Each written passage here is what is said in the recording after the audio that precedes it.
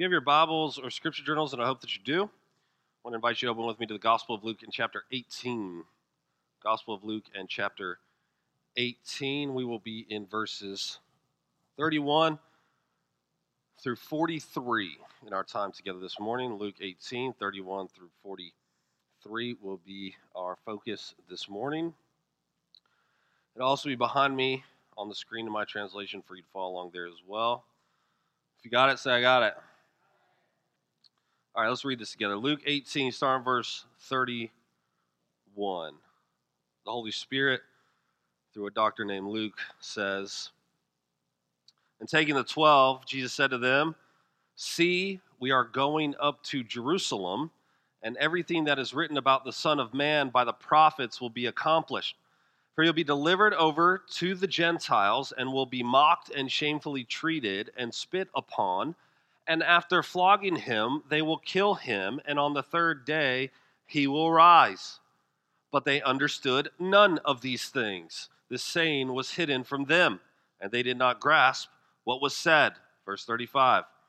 As Jesus drew near to Jericho, a blind man was sitting by the roadside begging. And hearing a crowd going by, he inquired what this meant. They told him, "Jesus of Nazareth is passing by." And he cried out, "Jesus, Son of David, have mercy on me." And those who were in front of him rebuked him, telling him to be silent. He cried out all the more, "Son of David, have mercy on me." Jesus stopped and commanded him to be brought to him. When he came near, he asked him, "What do you want me to do for you?" He said, "Lord, let me recover my sight." Jesus said to him, "Recover your sight, your faith has made you well." And immediately he recovered his sight and followed him, glorifying God, and all the people, when they saw it, gave praise to God. Amen. This is God's word. May God write its eternal truth on all of our hearts. Looking is not the same as seeing. Looking is necessary for seeing. If you don't look at it, you can't possibly see it. But looking is not sufficient for seeing. Looking at something doesn't guarantee that you will notice it. So say cognitive psychologists Christopher Chabris and Daniel Simons. It's possible to see something, but not really see it. Or it's possible to see something and miss something totally obvious that's right in front of you. That's what they say. Many years ago, these two men, Chabris and Simons, conducted an experiment in which they showed subjects a video of 6 people, 3 in white shirts and 3 in black shirts, passing around basketballs. The test subjects were supposed to count the number of passes made by the people in white shirts. Halfway through the video, a gorilla walks into the middle of the frame, stops, thumps its chest, and then saunters away. Get this, half of the people in the experiment missed the gorilla. Focused on the task at hand, counting the number of passes, these people missed something as obvious as a gorilla in the room in the center of the frame. This is the most famous example of what is known as inattentional blindness, which is the inability to notice unexpected objects if attention is focused on a task. So years after this first experiment, it became an internet sensation. The researchers decided to try it another way around, okay? This time, viewers were expecting the gorilla to make an appearance, and it did. But the viewers were so focused on watching for the gorilla that they overlooked other unexpected events, such as the curtains changing color in the background, or one of the people in the video walking out of the room. This showed that even when people knew that they were doing a task in which the unexpected might happen, even that didn't suddenly help them notice other unexpected things. It's possible to see without seeing. It's possible to be staring directly at something and totally miss something extraordinary happening right in front of you. When it comes to Jesus, it is possible to see him, to hear his words, to hear about his extraordinary deeds and to miss him completely because he's not what you'd expect. That's what we see in our text this morning. In the case of the disciples, it's possible to see Jesus with one's physical eyes and not apprehend the fullness of what he's up to. It's possible to be told exactly what he will do and still not understand. But conversely, it's possible to not see Jesus with physical eyes and yet apprehend who he truly is, which leads inevitably to action. In fact, we can say, if you see Jesus for who he truly is and comprehend those facts in heart, you must respond. There's no other course of action. We live in a time in which people know who Jesus is. They can recall the stories and the miracles. They get warm feelings of nostalgia from times past concerning participation in church where Jesus was even preached and taught, and yet they haven't seen Jesus truly. For if they had, their lives would look radically different. If the disciples who had walked with Jesus, ate with Jesus, fellowship with Jesus, ministered with Jesus, saw him rebuke throngs of demons and storms and heal lepers and the lame, if they could see Jesus and still not see him, how much more are modern people in danger of seeing Jesus without truly comprehending in heart who he is and what he's done? It's not enough to be familiar with Jesus' deeds, though, is it? It is not enough to know about him intellectually. You need to see him and his deeds in the sense that they must grip your heart and wreck your categories. Otherwise, you could be someone who sees Jesus and still misses him completely. The text tells us that there are two big things we need to see if we're to be saved and transformed by this glorious Christ. I'll give them both to you right now. One, we need to see what he's done. We need to see what he's done. Two, we need to see who he is. One, we need to see what he's done. Two, we need to see who he is. And if we see these two things, our lives, like the blind man, will never be the same after encountering the real Jesus. So point one, see what he's done. Now, let's begin this point by recalling what has come immediately before this text, because it matters for this one. Since the end of chapter 9 in Luke's gospel, we've been on a journey towards Jerusalem. Jesus has set his face like a flint towards his coming trial, death, and resurrection, which must take place in that city. So as Jerusalem draws ever nearer, the cross looms ever larger. On this road that we've been on since chapter 9, we've encountered many healings and stories, lessons and parables that have surprised us, like a parable about a man who you'd think would be in God's favor because of his deeds and standing in the community, who turned out to be far from God because of his self-justifying ways, while the man hated by most in society goes home justified because of his trust in a God who justifies. We have seen Jesus tell us that uncelebrated children are to be mimicked in their helplessness if one is to be in the kingdom of God. We've seen another man who would seem to be the ideal candidate for the kingdom to come to Jesus and ask what he must do to inherit eternal life. And Jesus telling him to part with his idol and follow him, something the man was unwilling to do. After this, Jesus tells the disciples that in essence, salvation is impossible if it were left up to the devices of men, but God alone can save. Peter then remarks, you could look right up there at your text, we have left our homes and followed you. To which Jesus responds, truly I say to you, there is no one who has left house or wife or brothers or parents or children for the sake of the kingdom of God who will not receive many more times in this time and in the age to come eternal life. In other words, the price the rich young ruler was unwilling to pay is something the disciples have paid and will pay for following Jesus. But they will receive, says Jesus, more than they have lost in this age. And this takes us to our text. After the discourse with the rich young ruler, Jesus takes his disciples aside. That's what our text says.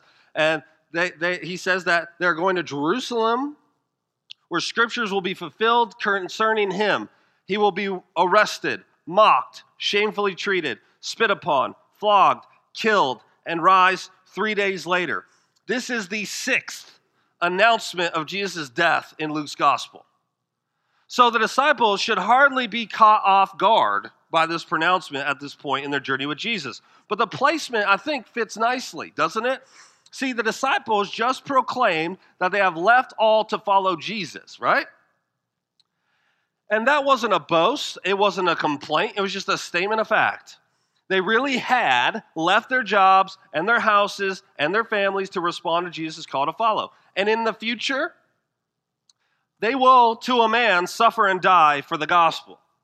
Even though they don't fully apprehend it now, they will after a resurrection, and they will be so convinced of these truths of the gospel that they will gladly suffer for it. But as Jesus shows in the previous passage that they should offer all to follow him, Jesus now reminds them that he will offer all for them. Do you see? Jesus is not like a medieval king who sits safely in his castle and sends his troop to a faraway land to sacrifice and suffer and die for him and the crown. Jesus isn't a political leader who expects his underlings to give up all while he continues to live safely in his palatial mansion far from the fray. What is he doing? He is someone who calls his followers to a life of followership that includes daily death and frequent hardship. Listen, because he himself went through worse for them. You see? He will experience hell for them. He calls his followers to give up all for him because he gave up all for them. Don't you see?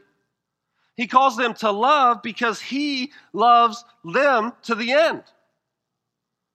Love is, do you agree, by definition, costly. If it doesn't cost, it isn't love. If you're unwilling to pay the price, it isn't love. Jesus truly loves. Why? Because he really gives. And he really pays the cost. Jesus' love is shown in his self-giving. God so loved the world, what? How does he show it? By giving, right? That's the definition of love. Jesus' call to give up all for him is in essence a call to love him. But again, from what place can he make such a call and such a demand? As one who has shown how much he loves wayward rebels like the disciples and like you and me. The rich young ruler walked away sad because he only saw what he would have to give up and not what he would gain. In dying to himself, in slaughtering his God money, he would inherit eternal life because he would be receiving Jesus, who is eternal life in a person. For him, not even eternal life was worth exchanging pleasures and comforts of this earth. That's why he went away sad. Jesus was saying, in essence to him, to the rich young ruler, topple your idol and see in me everything you need and more. This will involve your death to your need to control and power and wealth, but I'm going to die for you in a way you could never imagine to secure for you all things. And that wasn't enough for him. See, Jesus' pronouncement of his death in light of what the disciples just said about what they give up to follow him is him telling them what it will cost him in order for them to receive far more than they could ever lose. Because Jesus will lose more than they could ever fathom. Because Jesus dies, they may indeed suffer, but they will be vindicated. The gospel is the only message that is honest with the suffering and pain of the world while promising that no suffering is purposeless. Why? Because of Christ's suffering for us. His death causes us to live. His death enacts our death so that we will die to this world and live for an otherworldly kingdom with a secured future. Now I don't know how many of you have read Harry Potter. Do we have big Harry Potter fans here? You guys strike me as Harry Potter fans. In the Harry Potter books or in the movies, in the first book, the main villain, his name is Lord Voldemort. Okay? No, I'm not even supposed to say his name out loud, but it's not real. So he tries to kill Harry but he can't touch him. He finds he can't touch him. So later, someone possessed by Voldemort tries to lay hands on Harry, but then experiences agonizing pain. And so he can't do anything more. Harry doesn't know why this is, and so he asks his mentor, Dumbledore, why couldn't he touch me? And Dumbledore replies, your mother died to save you. Love as powerful as your mother's for you leaves its own mark, not a scar, no visible sign, but to have been loved so deeply will give us some protection forever. See, Harry's blood contains the love of his mother Lily's sacrifice, and this moves the reader because we know that sacrifice is at the heart of real love. And the gospel bespeaks a love that is both substitutionary and protective in the sense that nothing can truly hurt us in the long run if we are possessed by the sacrificing Christ. Only when we apprehend what Jesus did can we see why he's worth the cost of our sacrifice and self-denial. Is that not why many will not sacrifice even their pet sins or their comfort for the gospel? Can it be that one sees the depths of their sins and the lengths at which the love of God would go to redeem them, and turn around and refuse to give up even the smallest bit of comfort for the kingdom? Can that be? Can we look at the lengths at which the love of Christ went to pursue and pardon wayward rebels and look at any call from him and say, too much, too far, too costly? Now, we don't like talking about our sinfulness, but unless we realize just how deep our sin goes and just what it does in terms of our hearts and minds, and that is an act of rebellion and treason against a holy God, we will never be scandalized by the gospel. We will never be amazed by grace. We will never become people who forgive and die to self. We will never be people who love those who could do nothing for us in return. This is why we talk and talk often, not just of sin, but of self-justification and self-righteousness, and trusting one's own record of religion or morality. Because unless you see that you cannot earn placement in the kingdom of God, you will never be left flat by the mercy and love of God in Christ, and therefore you won't sacrifice even the smallest comfort. We will think salvation is something we deserve. We'll think, yeah, God should save me, rather than the posture of astonishment, which we should all have, which says, can you believe that God would save someone like me? That I, of all people, am a Christian. Can you believe it? That's the proper posture. Tim Keller put it this way: many people sing Amazing Grace and give lip service to the idea, but that grace has not profoundly changed them. God's grace becomes wondrous, endlessly consoling, beautiful, and humbling only when we believe, grasp, and remind ourselves of all three of these background truths: that we deserve nothing but condemnation, that we are utterly incapable of saving ourselves, and that God has saved us despite our sin at infinite cost to himself. He says some people have too high a view of themselves. God's grace is not stunning because they don't feel they need it. Others do indeed see themselves as failures, but while they may have some notion of an abstract God of love, they have little idea of the enormity of Jesus' sacrifice to purchase them out of debt, slavery, and death. They are lost in wonder, love, and praise at the lengths and depths to which he's gone for us. Jesus brings his disciples close, and he says, we're going to Jerusalem. And he tells them why. Lists 7 things that will happen to him in accordance with Scripture. Again, as we said before, even though Jesus is listing things that are going to happen to him, he is purposefully heading towards them. Yes? Because this has been the plan before the foundation of the world. Right? Jesus isn't a victim. He is someone who has come to die. No one takes his life from him. He is someone diving headfirst into the storm because he knows this is both divine will and the only way in which fallen man can be reconciled to his creator. Jesus says he will be, let's quickly go through these 7 things. Jesus says he will be handed over to the Gentiles, which refers to the occupying Roman government, of course, who will ultimately execute him. Now, when you put, I said there's 6 in Luke, right?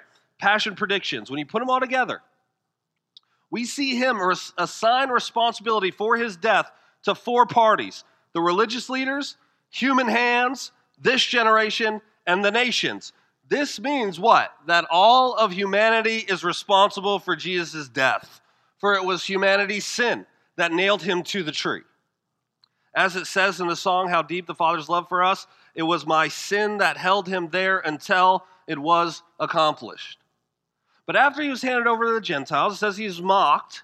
They would hit him, they would hell him, prophesy who hit you. On the cross, they would tell him, come down if you really are the Son of God, the chosen one. Above his head was a sign that said what?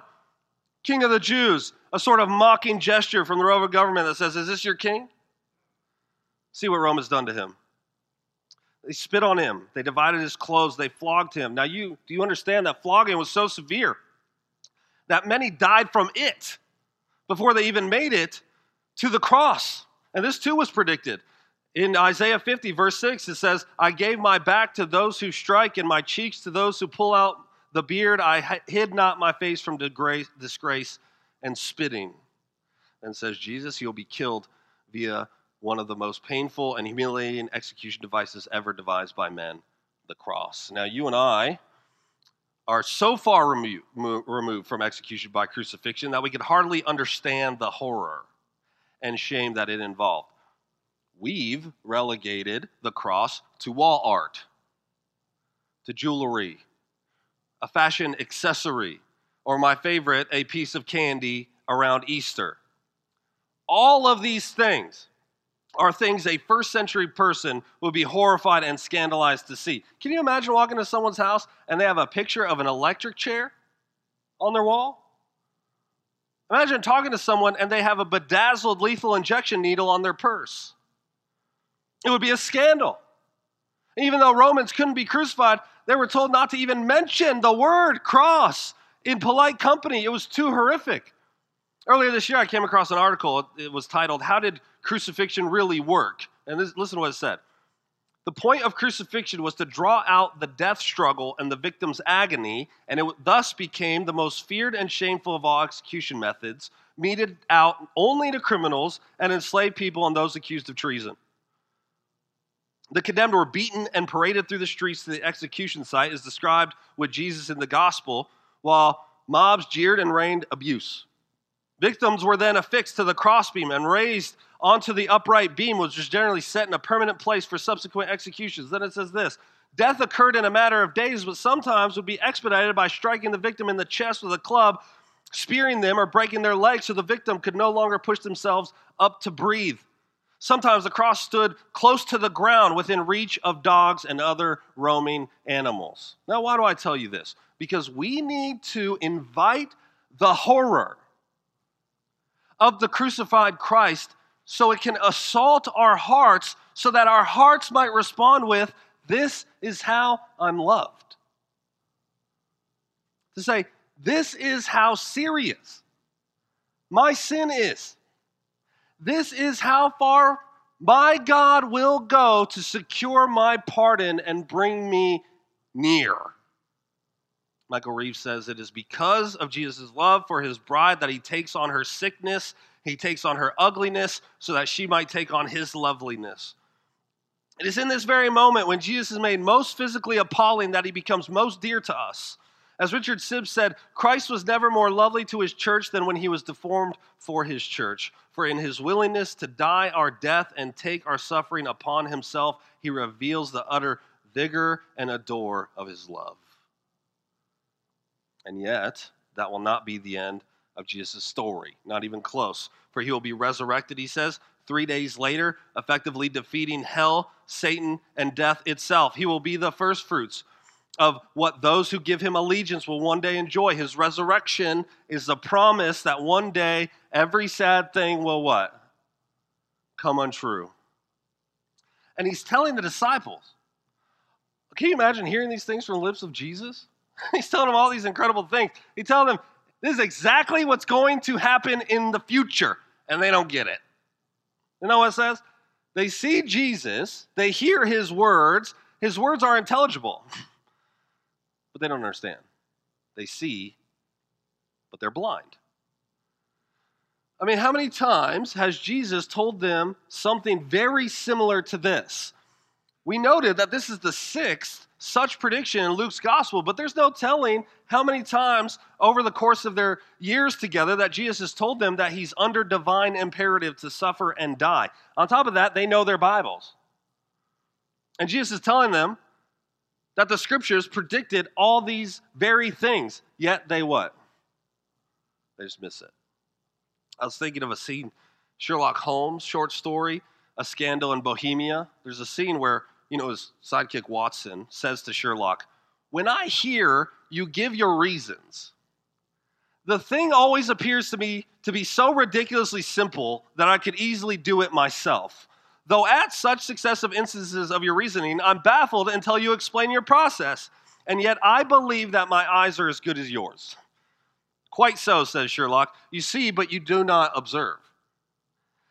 The distinction is clear. For example, he says, "You frequently seen the steps which lead up from the hall to this room." And Watson says, "Frequently." He says, "How often?" He says, "Well, some hundreds of times." And then he says, "How many steps are there?" "How many? I don't know," says Watson. "Quite so. You have not observed, and yet you have seen. This is my point. Now I know there are 17 steps because I have both seen and observed." The disciples see, but they don't see. They see, but they haven't observed. Even the familiarity and repetitions haven't caused these important truths to sink in. Maybe the reason they don't understand is because they still don't have a category for a suffering Messiah. Maybe they don't get how Jesus' death could possibly fit in the divine plan. I mean, we really forget about the radical claims of the gospel when we forget that literally every other story in history has seen the hero vanquish his enemies through the execution of the enemy, not the execution of the hero. On top of that, when have you ever heard the story of the hero dying for the villain? When have you heard the story of a hero who is purposefully weak and allows himself to be a servant who loses? Maybe that's why the disciples don't see. Because who would have ever thought of a Messiah as one who has come to suffer and die when everyone would prefer a Messiah who's like a military general, beefed up, that overthrows the enemy through violence and then restores the nation to prominence? In that article of the crucifixion I mentioned a moment ago, it also said this: when people are working with the historical Jesus, his crucifixion is the one fact that nobody ever doubts because it's so incredibly embarrassing. So we know that much for sure. We know he lived and he was put to death, and then there's a strange mystery of the cross itself, a ghastly punishment as any invented, now enshrined as the symbol of a spiritual renewal. It's one of the ironies of history, is what they say. Maybe that's why the disciples can't see yet. Their expectations are out of whack with divine reality. God is working through means that are unexpected to them. Does he not still do that today? Are we not like the disciples in that we can be slow to see what God is doing because our expectations prevent us from seeing it? Maybe we think God has worked through this thing before, surely he will work through this thing again, and we miss that God may be doing a work through an unexpected means. And why do we miss it? Because we put God into a box that says this is how he's going to work, and we aren't even looking at what he's up to in our midst. Can that happen? It's like how Israel continually missed what God was doing right in front of them because they were too busy doing what? Careening their necks and looking back at the past. They missed the glory of God because of their misplaced nostalgia. Can we do that too? Darrell Bock said, the disciples' failure to see God's ways challenge us to ask ourselves whether we miss God's direction in our lives because we do not want to see those parts of his call that ask us to take the hard road. Are we hesitant to step out in faith because we cannot guarantee the results, he asks? God works through unexpected means like weakness and like humility and death by crucifixion, and the results are up to him. Do we have eyes to see what God is up to? Do we have eyes to see what Jesus has done? like truly comprehend them in heart. The disciples don't, at least not here. But there is someone who does see it in our second scene, in our second point. Point number 2, who Jesus is. Who Jesus is. As Jesus and the disciples get near to Jericho, we're told there's a man sitting on the roadside and he's begging and he is blind. Now, whatever you have in your mind of the rich young ruler, picture the opposite. This man's blindness had made him totally destitute. He's relegated to begging on the side of the road. Common perception would blame him or his parents' sin for his ailment, so he was unclean to boot. His place on the side of the road meant that he was largely ignored and unwanted. He couldn't work if he wanted to. What would he do? He had to simply sit in the gutter and depend on the mercy of others. Like I said, the exact opposite of the rich young ruler. Well, he's sitting there like he always does, and he hears some commotion. So he asks, "What is going on?" And someone says, "Jesus of Nazareth is passing by." Now what happens next shows us that while at this point he is physically blind, his spiritual sight sees in vivid color.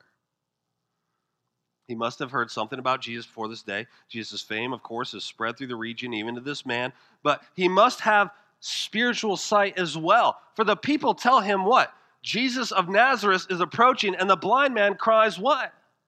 He doesn't cry out, Jesus from Nazareth, have mercy on me. He says, Jesus, son of David, have mercy on me. The blind man believes Jesus is deserving of a more exalted title than of Nazareth, and he calls him Son of David. That is a messianic title. The blind man knows that Jesus is the Son of David promised back in 2 Samuel 7. He sees Jesus as the promised one of Israel. And he also sees Jesus as having the power and authority to heal him, both of his physical and spiritual ailments. But the crowds do what society tends to do with people on the margins. They tell him what? Be quiet. And they believe Jesus should be someone who would ignore the poor blind man's cry. But they don't know Jesus, do they? Maybe the crowds thought Jesus was too busy to bother with such as this man, similar to how the disciples treated the children only a few paragraphs before. And like we talked about last week, we see another scene that tells us that we need to completely flip how we think of power and importance. The people here tell the blind man, in effect, shut up. Because he isn't someone that they think should be given the time of day. What does he have to offer Jesus anyway? What can he lend to the kingdom of God? What can he contribute to the mission? Isn't that how we see people's value in our society? What can they contribute? Notice, no one told the rich young ruler to be quiet, did they? No one told him, don't bother the teacher. No one said as the rich young ruler ran up to Jesus, whoa, whoa, whoa, pal, the teacher doesn't have time for the likes of you. And then, if he would have yelled for Jesus, would have told him to knock it off. Are we much different today as they were then? We still live in a society that has the same sorts of power dynamics and measure of importance. We still have people that are societally ignored, stepped over, stereotyped, and seen as unworthy of time and attention. We still have people that society looks down upon, judges, and sees as a burden. And yet, according to what we've read in Luke, I think it's safe to say that those society overlooks are actually prime candidates for the kingdom of God. And that Jesus has time for the people that society does not. During my studying this week, I stumbled upon an article from Christianity Today from several years ago. This is the title: Special Needs Boy Removed from Worship. The story went on to say that a 12-year-old boy with cerebral palsy was removed from a certain church, I'm not going to name it, in North Carolina, for being a, quote, distraction during the Easter service. The boy's mother said Easter Sunday he got all dressed up, got ready to go. No small feat for a kiddo like him. But according to the report, after the opening prayer inside the sanctuary, the boy voiced his own kind of amen, they said, which led church staff to escort him and the mom out. the church released a statement that said it's our goal to offer a distraction-free environment for all our guests. And when asked about special needs ministry perhaps being set up, the church said it focuses on worship, not ministries. That's, for one, the rotten fruit of seeker sensitivity, but also illustrates that even in the pursuit of worship, Christians can callously tell the marginalized, be quiet. We have to focus on our experience. That's what matters most. It reminds us that in our busyness, even in our busyness for the things we think we're doing for God, we can overlook those who Jesus says to reach. The question we have to ask ourselves is, do we have time for the marginalized and weakest in society?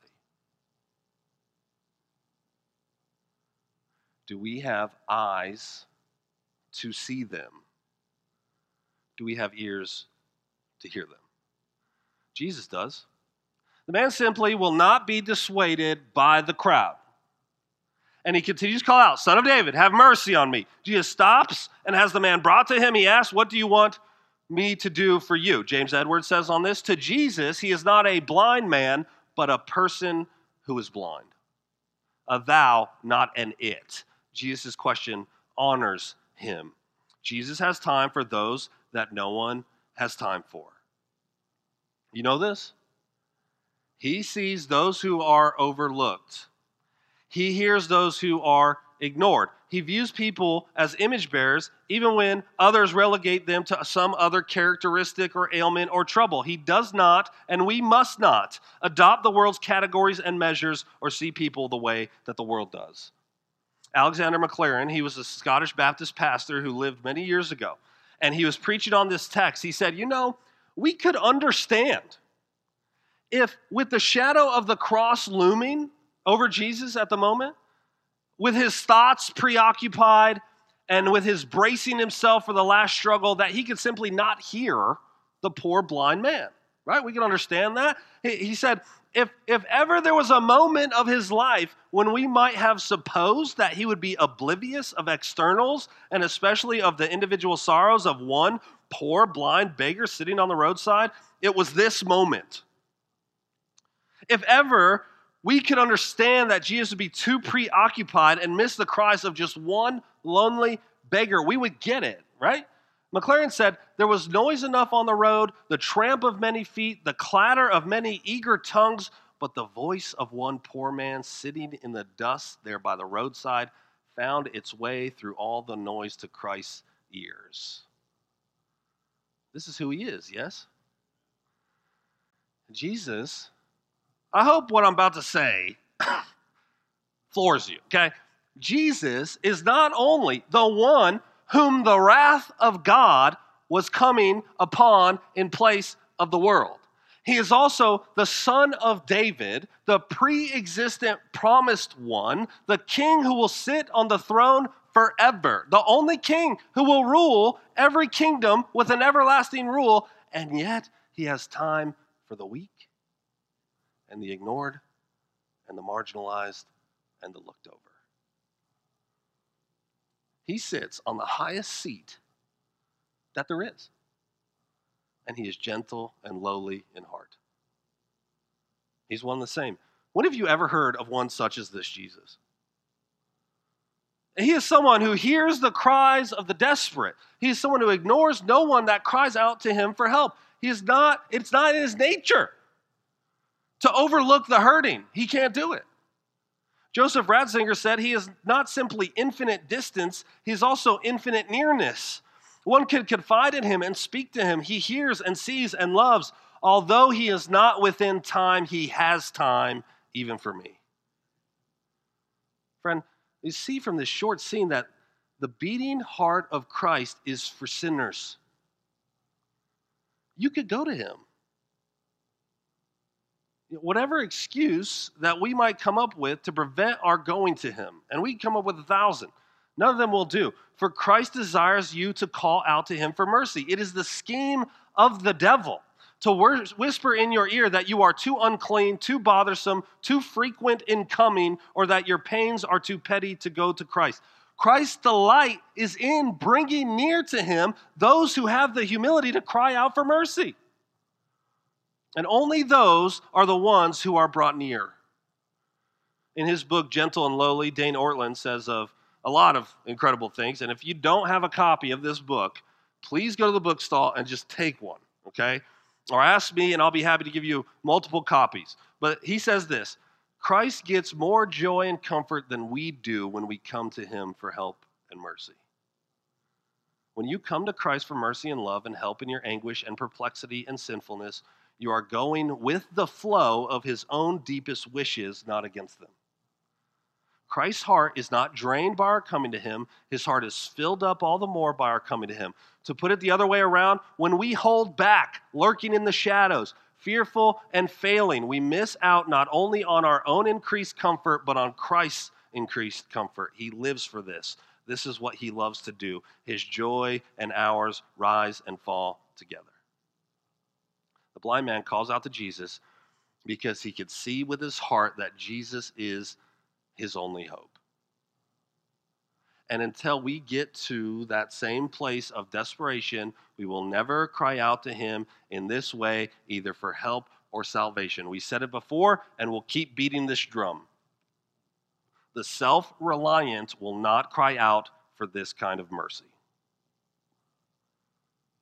Those who feel they have no need, like the rich young ruler, will not cry in desperation for rescue or salvation because, quite frankly, they're doing pretty good. Only when we feel helpless can we cling to the only source of hope that there is, and he will hear us, and he will save us, and he will be ours forever. So what does the blind beggar say to Jesus' question? Jesus says, "What do you want me to do for you?" You know, in Mark's gospel, the same scene occurs. And that's not the first time that this question is asked, "What do you want me to do for you?" Because the sons of Zebedee go up to Jesus and they say, "Lord, give us whatever we ask." You know, your kid goes up to you and says, "I'm not going to tell you what it is, just say yes." Okay? That's what they do to Jesus. He said, "What do you want me to do for you?" And he says, they say, "Let us sit on your right and left hand in your glory." They wanted position and prestige and power. And then the next time it's asked, it's this blind man. But that's not the last time it's asked, because Pilate will ask the crowd at Jesus' trial, "What do you want me to do for you?" And they will say, "Crucify him." Jesus asks a question here to this poor blind beggar, and he simply says what? "Lord, let me recover my sight." He says, "Lord, I just want to be able to see." He believes Jesus could do such a miracle. He has faith that Jesus is who he thought he was. Think about it. He could have asked for anything, right? He could have treated Jesus like we could sometimes treat him, like the genie from Aladdin. He could have asked for 3 wishes. He could have said, "Restore my sight, make me wealthy, give me prestige and power, make people finally respect me." He could have asked for a house or land or a place in civil government or all kinds of stuff. He says, "I just want to be able to see." And I believe you could do that. I believe you could reverse the curse. Said Edwards once more, he asked not for wealth, power, success, or greatness, not for extraordinary, but for the ordinary, for the restoration of the created order, which is the object of all redemption. Jesus tells the man what? Recover your sight. And he is instantly healed. Then he did what the rich young ruler could not. He followed Jesus on the way, glorifying God as he did it. You know, Jesus did what he said he was going to do all the way back. Remember in 2010, we were back in chapter 4? He quoted Isaiah saying, "The Spirit of the Lord is upon me because he has anointed me to proclaim good news to the poor. He has sent me to proclaim liberty to the captives and recovering of sight to the blind, to set liberty those who are oppressed, to proclaim the year of the Lord's favor." But here in the poor beggar, we find a fitting response to seeing Jesus in heart, don't we? Following him, rejoicing, praising God before men. But the question Jesus asked the poor blind man is a piercing one, and I wonder how you would answer it. What would you say if Jesus asked you, "What do you want me to do for you?" How would you answer? You know, if I'm being honest, my answer would sound a lot like the sons of Zebedee most of the time. If I'm being honest, my answer would be selfish most of the time. If I'm being honest, my answer would probably have something to do with my own comfort and ease. If I'm being honest, my answer doesn't sound like the poor blind man. Rarely is what I think I need most actually what I need most, or at all.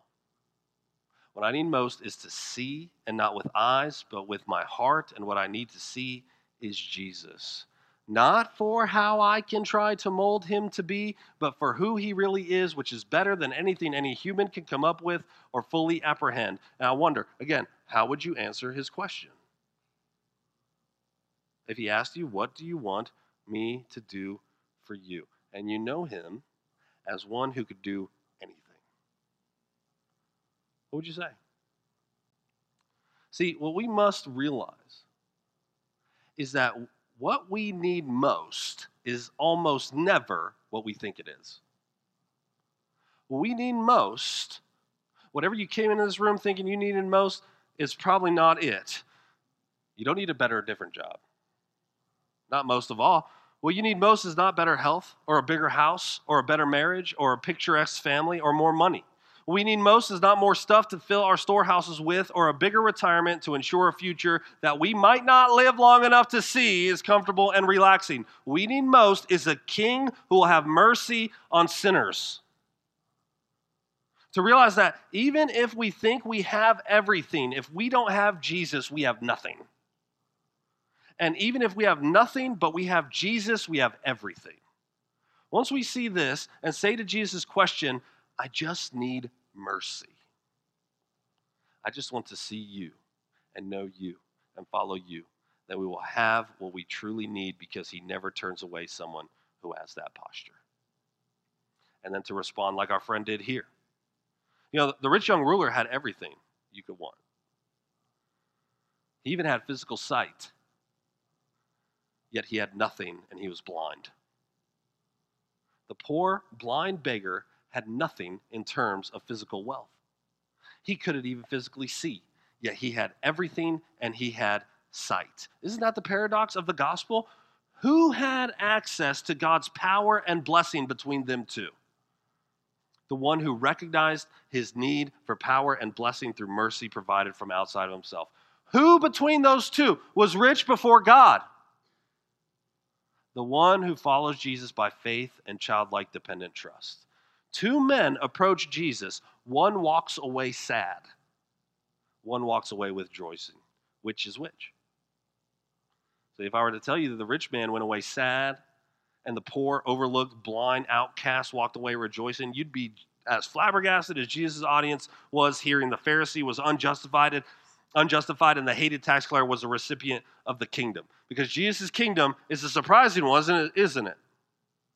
Jesus is a surprising Savior, isn't he? Peter Kreeft said, the world's purest gold is only dung without Christ. But with Christ, the basest metal is transformed into the purest gold. The hopes of alchemy can come true, but on a spiritual level, not a chemical one. There is a philosopher's stone that transmutes all things into gold. Its name is Christ. With him, poverty is riches, weakness is power, suffering is joy, to be despised, glory. Without him, riches are poverty, power is impotence, happiness is misery, glory is despised. Do you see him, my friend? Truly. Do you see what he did? Do you see who he really is, or are you blind? Helen Keller was someone who lived many years ago. She was an author, disability activist who was left blind by a quack pretending to be a doctor when she was just 19 months old. Someone once asked, "Isn't it terrible to be blind?" To which she responded, "Better to be blind and see with your heart than to have two good eyes and see nothing." Luke says this statement is true. Do you see him for who he is, and have you thus been ruined by what he has done? Do you, in other words, see what the blind man saw before he could see? Go to him with a heart of desperation. Cry out, "Son of David, have mercy on me." That's all he requires. Then when you see his beauty, follow him on the way rejoicing, for one day you will be in his presence fully restored.